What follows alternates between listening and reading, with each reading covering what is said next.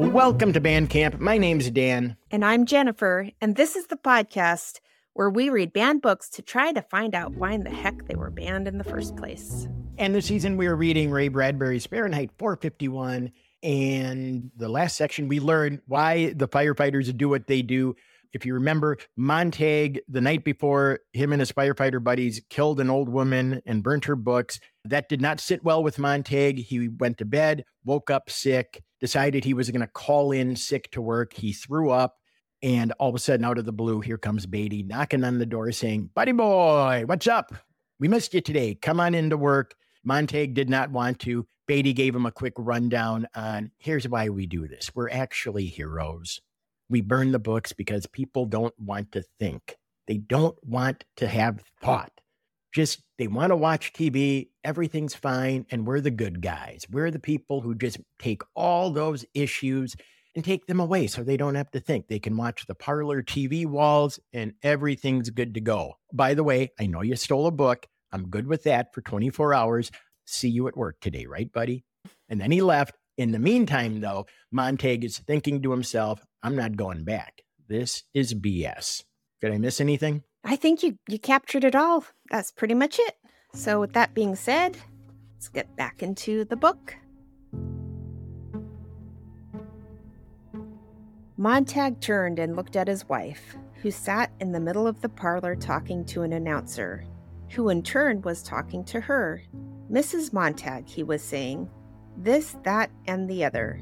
Mrs. Montag, something else and still another. The converter attachment, which had cost them $100, automatically supplied her name whenever the announcer addressed his anonymous audience, leaving a blank where the proper syllables could be filled in. It's just a little bit like Alexa. Ray Bradbury, author and future teller. A special spot WaveX scrambler also caused his televised image in the area immediately about her lips. Oh, those are using a special spot WaveX scrambler, are they? That sounds like when you live in Seattle, so you might appreciate it. You know how the Space Needle kind of looks like what somebody from the past would think the crazy science fiction future would look like? Yeah, that's the point. Yeah. That's probably Ray Bradbury. We're like, what would this device be called? What is a device that would be called that would take words and scramble them? I got it. A special WaveX scrambler. It really does sound like something from the 50s. So yeah. In the area immediately about his lips to mouth the vowels and consonants beautifully. He was a friend, no doubt of it. A good friend. Mrs. Montag. Now look right here. Her head turned, though she quite obviously was not listening. Montag said, it's only a step from not going to work today to not working tomorrow, to not working at the firehouse ever again. You are going to work tonight, though, aren't you? Said Mildred. I haven't decided. Right now I've got an awful feeling I want to smash things and kill things. Oh! I'd act on that feeling, man. I don't think that's healthy. Go take the Beetle. No, thanks. The keys to the Beetle are on the night table. I always like to drive fast when I feel that way. You get it up around 95 and you feel wonderful. Sometimes I drive all night and come back and you don't know it. It's fun. I'm making a prediction. Mildred killed Clarice. Ooh. What do you think of that? By the way, Mildred, real head case. When she gets all bent out of shape, she likes to go 95. That makes her feel better, driving like a maniac. Yeah. Sometimes I drive all night and come back and you don't know it. It's fun out in the country. You hit rabbits, sometimes you hit dogs. Go take the Beetle. Awful. I hate her. I hate her with all the passion. But it's everyone, though. Apparently, this is what people do. Some people are like, can be awful. Isn't it you that told me where you grew up used to try and hit turtles or something? I don't know if I ever told you that, but I do have memories of people doing that. I think you told me that. And I was horrified. Yeah. I honestly tried to wash that memory from my head. No, I don't want to this time. I want to hold on to this funny thing. Oh, good. Oh, good point coming across here. Because people don't like to feel their bad feelings. But how can you not feel bad, though, if you go out and you hit a bunch of rabbits? How is that going to help? Wouldn't that create more bad feelings? I mean, yeah, you'd think so. Then do you just go and kill more rabbits? I don't know where it ends. And it does say that he did that before. Like, no, I don't want to do that this time, right? Yeah, he did say this time. I did this whole thing. Okay, if it's 500 years in the future, I don't know what people are going to be like. You don't know what these evil rabbits have morphed into, Jennifer. They're all assholes. I'm just not sure. Maybe I just can't imagine it. Like, I just don't have the imagination, I suppose. No, I don't want to this time. I want to hold on to this funny thing. God, it's gotten big on me. I don't know what it is. I'm so damned unhappy. I'm so mad, and I don't know why. I feel like I'm putting on weight. I feel fat. I feel like I've been saving up a lot of things, and I don't know what. I might even start reading books. He's got a body image problem. He's How starting does to read that books. figure in? How does it figure in at all? Because the days of the caveman, there was a handful of cavemen who thought, does this loincloth make me look fat? In our current time, does this shirt make me look fat? 500 years from now, does this tunic or whatever the hell I'm wearing make me look fat? Everyone's always going to have body issues, right? I don't know. I don't know anything about this future. All right, let's see here. I might even start reading books. They'd put you in jail, wouldn't they? She looked at him as if he were behind the glass wall. He began to put on his clothes, moving restlessly about the bedroom. Yes, and it might be a good idea. Before I hurt someone. Did you hear Beatty? Did you listen to him? He knows all the answers. He's right. Happiness is important. Fun is everything. And yet I kept sitting there saying to myself, I'm not happy. I'm not happy. I am. Mildred's mouth beamed. And proud of it. I'm going to do something, said Montag. I don't even know what yet, but I'm going to do something big. He then killed Mildred. I was thinking of that. Like, why not? What's the difference, you know? I'm going to do something, said Montag. I don't even know what, but I'm going to do something big. I'm tired of listening to this junk, said Mildred, turning from him to the announcer again. That's where he would kill her. Yeah, because that gets over. Montag touched the volume control in the wall, and the announcer was speechless. Millie, he paused, this is your house as well as mine. I feel it's only fair that I tell you something now. I should have told you before, but I wasn't even admitting it to myself. I have something I want you to see, something I've put away and hid during the past year, now and again, once in a while. I didn't know why, but I did it, and I never told you. Is he going to open up the little the vent? Yeah. Is he going to get out the 3D sex book? He took hold of a straight back chair and moved it slowly and steadily into the hall near the front door, and climbed up on it and stood for a moment like a statue on a pedestal, his wife standing under him, waiting. When he reached up and pulled back the grill of the air conditioning system and reached far back inside to the right and moved still another sliding sheet of metal and took out a book. Without looking at it, he dropped it to the floor. He put his hands back up and took out 2 books and moved his hand down and dropped the 2 books to the floor. He kept moving his hand and dropping books, small ones, fairly large ones, yellow, red, green ones. When he was done, he looked down upon some 20 books lying at his wife's feet. I'm sorry, he said. I really didn't think. But now it looks as if we're in this together. You dick! Oh, thanks, honey. I don't think so. We're not in this together, Babu. I'm trying to watch my wall of TVs. Mildred backed away as if she were suddenly confronted by a pack of mice that had come up out of the floor. She could hear her, there's that imagery of them being alive again.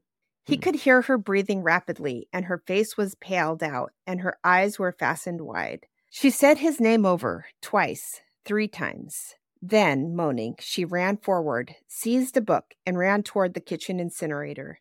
He caught her, shrieking. He held her, and she tried to fight away from him, scratching. Millie, no, wait, stop it, will you? You don't know, stop. He slapped her face and grabbed her again and shook her. She said his name and began to cry. Millie, he said, listen, give me a second, will you? We can't do anything. We can't burn these.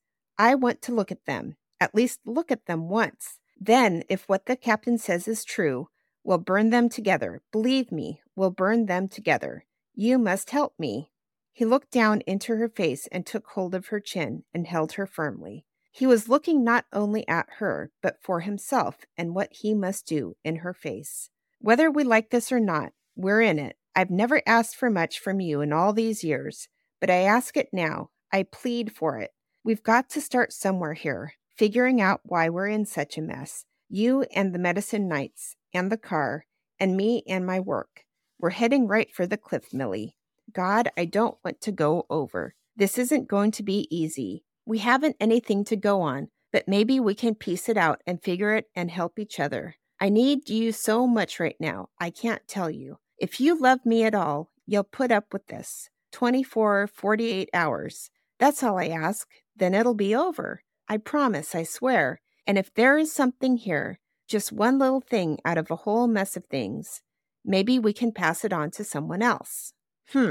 So he's opening up. He's being honest. He does still love her because it's like, look, we have to figure out what's going on with me. We got to figure out what's going on with you because you probably shouldn't be taking a bottle of sleeping pills every night and then going to hit rabbits and dogs with your car. Yeah, he's offering her his hand. He's like, I need you. He's so lonely, you know. The problem is he knows he's going through something and Mildred does not have a clue. She's happy with her stupid little world. Yeah, she's not quite there yet. And he's taking a chance on her. If you change your mind. He wasn't fighting anymore, so he let her go. She sagged away from him and slid down the wall and sat on the floor looking at the books. Her foot touched one and she saw this and pulled her foot away. That woman, the other night, Millie, you weren't there. You didn't see her face. And Clarice, you never talked to her. I talked to her, and men like Beatty are afraid of her. I can't understand it. Why should they be so afraid of someone like her? But I kept putting her alongside the firemen in the house last night, and I suddenly realized I didn't like them at all, and I didn't like myself at all anymore, and I thought maybe it would be best if the firemen themselves were burnt. Guy! The front door voice called softly. Mrs. Montag, Mrs. Montag, someone here, someone here. Mrs. Montag, someone here. Softly. They turned to stare at the door, and the books toppled everywhere in heaps. Beatty, said Mildred. It can't be him. He's come back, she whispered. The front door voice called again softly. Someone here. We won't answer. Montag lay back against the wall, and then slowly sank to a crouching position, and began to nudge the books bewilderedly with his thumb, his forefinger. He was shivering and wanted above all to shove the books up through the ventilator again, but he knew he could not face Beatty again. He crouched and then he sat, and the voice of the front door spoke again, more insistently. Montag picked a single small volume from the floor. Where do we begin? He opened the book halfway and peered at it. We begin by beginning, I guess. He'll come in, said Mildred, and burn us and the books. Oh, she's scared. But now Mildred knows, and she's a wild card. I mean, he might have been able to get her to come over, but I don't think now, not with Beatty and the danger right there. They must be spying on them. They must be. Like, how else would Beatty know to come back? Well, he came the first time because Beatty sensed Montag was going through something. Yeah, but why did he come back this time? He forgot his fire starter? Oh, I forgot something. I mean, why would he come back? Yeah, you're right. Oh, God, this is actually pretty suspenseful right now. He'll come in, said Mildred, and burn us and the books. The front door voice faded at last. There was silence. Montag felt the presence of someone beyond the door, waiting, listening. Then the footsteps going away down the walk and over the lawn. Let's see what this is, said Montag. He spoke the words haltingly and with a terrible self-consciousness. He read a dozen pages here or there and came at last to this.